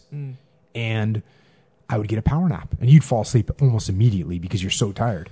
So you just fall asleep. 6 minutes later, boom, you wake up and you feel refreshed and you feel recharged. If you sleep for longer than that, sometimes you start to feel groggy again. So you got to be careful that you don't sleep for too long. But yeah, try the elevated feet above the heart, 8-minute power nap when you're feeling tired, and it'll make you feel better. You got to set your alarm clock so that 8 minutes doesn't turn into 2 hours. and that's it. I know, and probably, I know I should probably sleep more, and I would like to do that. I try and do that sometimes. But also my mind, it's not like a big choice that I'm making. Right. When I'm thinking about something, it cannot be stopped. Yeah. it cannot be stopped. Yeah. When I'm thinking about something, it just goes. And in my mind, it feels like I'm going down various tunnels of thought. That's literally what it feels like. I'm going down these various tunnels of thought, and one leads to another. I'm taking a left turn, right turn. I'm getting all these ideas, and I can't sleep. Yeah. So, Yeah, and I would imagine that a lot of people are like that, where if they have a lot going on in their life, where they can't get these certain thoughts out of their head, good or bad, sometimes you're just excited about something and you can't stop thinking about it and, whatever. But if that's a problem, if it gets in the way of your sleep and it's jamming you up the next day, then I'm sure you can, I'm sure meditation can kind of help, is from what I hear about meditation. Yeah, maybe. I don't know. You didn't know anything about that. But I will say this. If you want to go to bed earlier, you have to get up earlier. Like, it doesn't work in reverse. You can't just force yourself to go to sleep at night. You have to just wake up earlier and be more tired at the end of the day. Yeah. And I love the feeling of when I'm so tired that my head hits the pillow and I fall asleep immediately.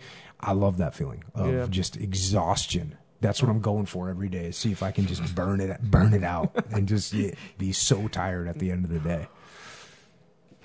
So that's my sleep routine. Probably made all kinds of doctors and stuff angry at me. Sorry, Doc Parsley. I know. evil. Like, I think they say that the ideal amount of sleep is 7.5 hours or something like that. But I would imagine it'd be different from person. Like, if you're used to getting 6 hours sleep, doesn't your body conform? Like, your sleep cycles, I think they conform to that 6 hours that they have. Dr. Echo has spoken. Yep. Your sleep schedule will conform. I learned that on the internet. So in regards to, achieving goals and just your pursuits in life, how do you deal with loved ones who seem determined to hold you back from your goals? And I guess that's kind of assuming that you have loved ones that are determined to hold you back from your goals, right? So is that, an issue? This is one of those questions that came in, and I think you voted positive on this question. Was let's answer this question. And why did you want to answer this question so because much? And not Charles. That I've had this experience. Whoever you were that answered this question or that asked this question, I put a line through it. Echo brought it back from the dead. So okay, here you go. Well, because I think people deal with this. I haven't experienced this personally, but I've seen it happen. I've seen it in other people. Okay. And I think part of this is just my philosophy, but I think a big part of this is you can apply it to every situation where it's a supposed loved one, whether it be your family, spouse, whatever, where they will hold you back sometimes. And sometimes it can be because they're like jealous of you or something. So, and not necessarily jealous. So they're going to say, they're going to lie to you and say, hey, that's a bad idea when it's really a good one or nothing like that. They'll just be focusing on the bad part of it. So let's say you were unemployed for a little bit. You've been working hard to get this job and you finally get a job. And then a parent or whatever says, well, it's about time, So instead of dang, you got this job, congratulations, they focus on the negative, and that can be discouraging on a personal level. Like there was no happiness, there was no encouragement, there was no one saying that, no one making me feel like they were on my team and make me feel like I'm alone in doing this. People do that, and then they do a bunch of other stuff as well, telling you the other part that I said. They will tell you it's a bad idea to start this new company. Because they may be afraid subconsciously or whatever that, you might outshine them or you might do something good when they haven't done anything good. So, yes. So how do you deal with that? And of course, a bunch of other ways that they can kind of get in the way. This probably isn't going to be anything new, but you know how you surround yourself with like-minded people, or you surround yourself by certain types of people and you're going to start to become like that. So I'm not saying disown any family members or loved ones. I'm not saying that, but you have to create boundaries, specific boundaries to these people. And I know a lot of people say, well, that's my family and I can't change that, or that's my family. So, and they feel like they're under this obligation to essentially give away part of their life. But I think it should be the opposite. I think that that's your family, so they should understand that you're on a path to success, or you want to be on a path to success. And if they're in the way, then they're in the way, and those boundaries have to be created. If they can't handle that, then they're someone who is against you in your path. And if you're on a successful path and someone is against you, just the eventuality is that they're going to be cut out of your life. And if they can respect the boundaries, then boom, you can keep them in your life, and they can be them, and I love them for them, no matter how negative they're, and you can have all that. But if you don't, they're either going to bring you down, or you got to cut them out of your life, family or not. I think family should be held in a higher standard than your friend or your whatever, because they're your family. They're the one who should be treating you good. So you're saying your loved ones are treating you bad. They're the ones they're the last people that should be treating you bad. They're your loved ones. So if they're not treating you good, then, like I said, they're the one in violation, not you for pursuing your path and not giving them the attention, or not going to their house every other Saturday or whatever, like you're supposed to, or whatever. It's their fault, or not their fault, but it's their responsibility to support you. And if they're not, then like anyone else who's not supporting you, they should either have a boundary between you and them or be cut out of your life. I think that's fairly sound advice. I'll tell you that a couple things from my perspective. First of all, I think that many people are negative in the world. And to coin a term that is used very often these days, a lot of people are haters. And they don't want you to succeed. And we would see that. We'd even see that in the SEAL teams, because SEAL teams is a bunch of really super competitive guys, and everybody is competitive with each other. And when someone starts doing something well, other people can get jealous of them pretty quickly. And so that, like, I had one friend of mine who he decided that, hey, he was going to try and take like a year off or get orders to go to an Ivy League school while he was in the SEAL teams. And he had applied and actually got into one of the best colleges in the world to go there for a year and get a degree. And, that's awesome. And he came to me and he said, hey, I've got some guys that are telling me I shouldn't do this. It's going to be bad for my career and this, that, and the other thing. And I said, bro, I hate to tell you this. These guys are they're haters. They're just jealous. The fact that you thought of this, the fact that you went on a limb, the fact that you made this happen, the fact that you put in an application, the fact that you took the test to get into the school, and now you're going to go there, you're going to have that on your resume, which is awesome. Mm. You know what? Don't worry about anybody else. They're just, I hate to use the word jealous, but they're jealous. Yeah. The fact that you're going to go out and make this happen, which I thought that was awesome. The other kind of contrary advice to what you just said is when people aren't approving what you're doing and they're saying negative things to you and they're not giving you the praise that you want for what you're doing, that's your fault. You're the one that's wanting praise. You're the one that's looking for approval. You're the one that wants all this support. Like, no, I don't expect anything from anybody because people are crazy, as I briefed earlier. And they're not going to give you support. If they're one of these people that are negative, they're going to be negative no matter what you do. So you can't be hung up on getting their approval and getting their support. You go forth and conquer regardless of what people are trying to do to hold you back. No one's going to hold you back. Who's going to hold you back? How's that going to happen? You don't let them hold you back. Yeah, and I agree with that last part. You don't let them hold you back. But here's an example. Let's say you're pursuing this, I don't know, business degree or something, or you want to start a t-shirt company, and it takes all this time. You got to really get your knowledge down, and you really do all your research and stuff, and it takes a lot of time. Let's say it takes 15 hours a day, every single day, while you're getting this thing up and running. But you visit your mom on the weekends, typically. And you go down there, you help her with her yard work just because she wants company. Right. You do all this stuff. If you don't, she makes you feel guilty. If you can't make it or I don't know, you're sick or something, she makes you feel guilty. So you're under this obligation. And when you grow up, it kind of gets ingrained into you, like these relationships with your loved ones. And not to mention they're your loved ones. They're supposed to love you, and you're supposed to love them. Okay. So I think you do care about the support. I think that's a natural part of it. If that's your loved ones, I'm not saying like your friend or your neighbor's not recognizing my success or whatever. That's your loved ones. Typically, that's if anyone's going to praise you, you're going to hope that they're the first ones. Yeah, but you can't be hung up on it, especially if they're crazy. Right, and that's my point. That was your point. Yeah. Okay. So accepted. So you say you that's how they can hold you back.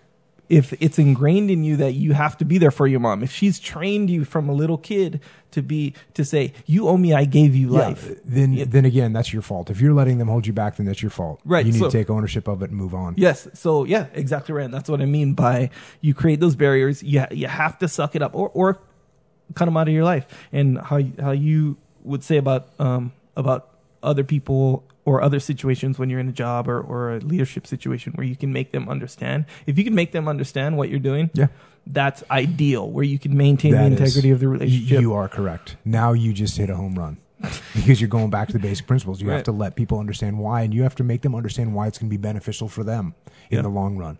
You know, I used to dealing with guys when we were working hard, training guys for combat, or we were training for combat. and you think, oh, well, you know, you got to let these guys get home to their families. You know, they got to get home tonight. Let's let them out early. And I'd say, look, the best thing we can do for these guys to help them and their families is to train them as hard as possible. So in the long run, when they come home from combat, that's what we're here to do. Yeah. And everybody understands that message. So it's the same thing. You're right. When you explain to your family members, this is why I'm doing what I'm doing. This is how it's going to benefit me, which will thereby benefit you, which will thereby benefit our whole family. Yes, that is correct. Yeah. Explain the why. Yeah. Next question. What are the bullet points and keys to success for motivating and engaging your team of leaders? Well, first of all, we just kind of covered that when we talked with about face for a solid hour, which is one of the questions here. I actually answered this question last time. So this is a question that you hear all the time is, you know, what can I do to motivate these guys? How can we get them engaged?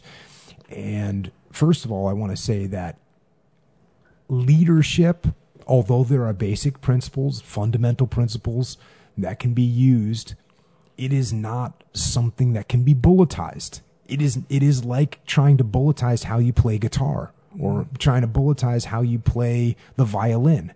It is an art. It is a practice. And there are many, many different ways to manipulate that instrument to make the noise that you want it to make. And that's what leadership is. Yeah. Leadership is not follow these 4 steps and you will become a good leader. It doesn't work that way. It is an art. Now, again, just like there's principles behind music, there's principles behind leadership, and the fundamental principles stay the same. But how you engage with those and the nuances involved in executing those principles is what makes leadership so challenging, which again is why we have a book, which is why we have a business, which is why there's leadership schools around the world, because it is a very challenging thing to do. Right. So, you know, the bullets are, I almost, after saying that, you know, what are the bullets? Well, you got to build relationships. You got to listen to people. You got to give respect. The main thing we talked about tonight with About Face, you got to answer that why. People got to understand why you're doing what you're doing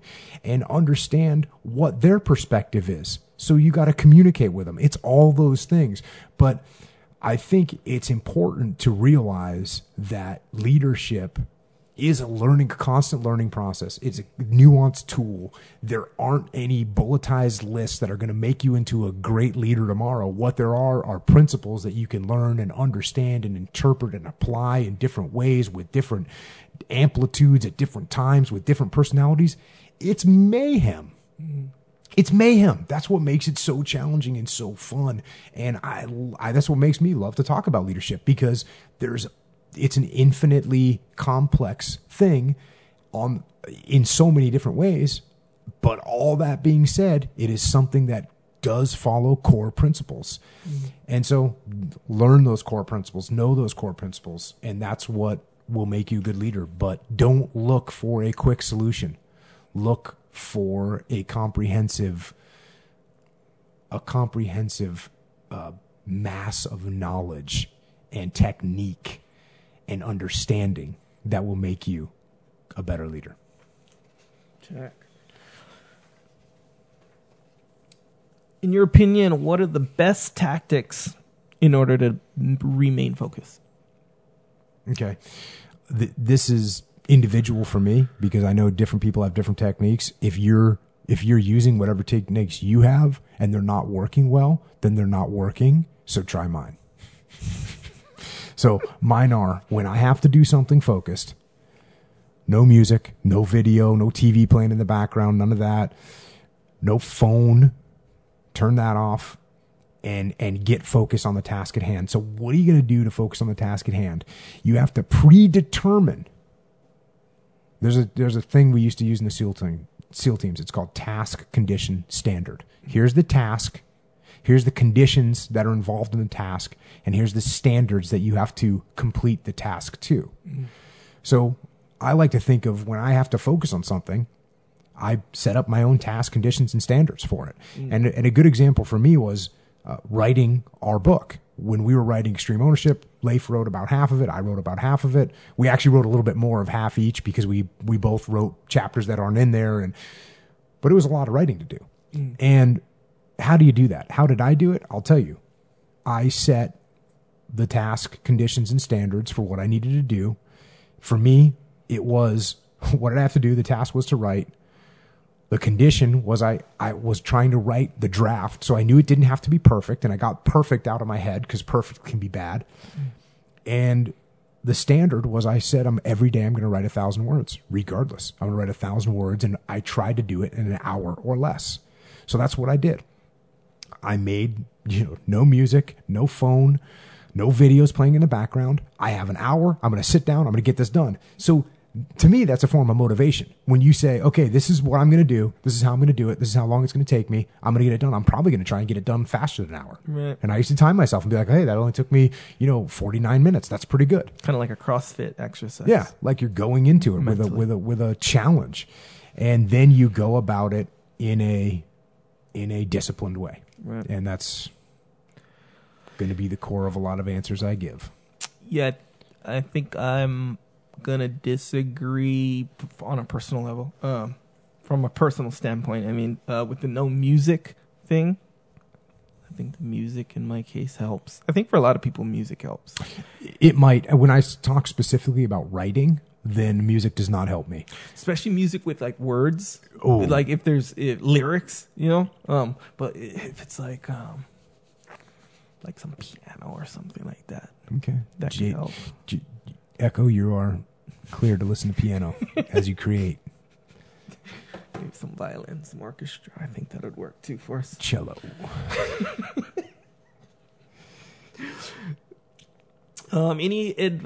Was there more to that one? No. That was cool, right? I'm good. Any advice on balancing the thousands of things you have to do every day? Yeah. Again, chapter in the book. It's called Prioritize and Execute. Prioritize and execute. That is the name of the chapter. That is one of the basic principles, one of the laws of combat that we used, and that is that you're going to have all these problems happening on the battlefield. They're all going to be happening at the same time because Murphy's Law. Mm-hmm. And when they do, if you try and handle them all at once and you try and do them all at once, you will fail. So what you have to do is you have to prioritize them and execute. So in business, that looks the same way. You got all these problems, all these, initiatives that you're trying to start, these things you got to handle, and that's good. And that looks very similar on the battlefield. On a personal level, it's the same principle. But I'll tell you what I consider to be, for lack of a better word, I will use this word. I will tell you the hack. Hack. Right. The hack for this. And this is no genius thing here. If you really want to get things done, make a list of what you need to do the next day. Make it in a priority. What you actually need to do is schedule the time that you're going to execute those tasks. This is a piece that a lot of people miss. So I guess it is a little bit bigger of a hack than I gave it credit for. You have to say, okay, I've got to do these 6 things tomorrow. You've got to put on your schedule when you are going to do those things. And that really drives execution because it puts a time limit on it and it makes you get on there and get it started and get it done so you can move on to the next task. So task lists and calendars should actually be connected, intimately. And then once you have that in place, you get up and you go and you get it done. Wake up early and make it happen.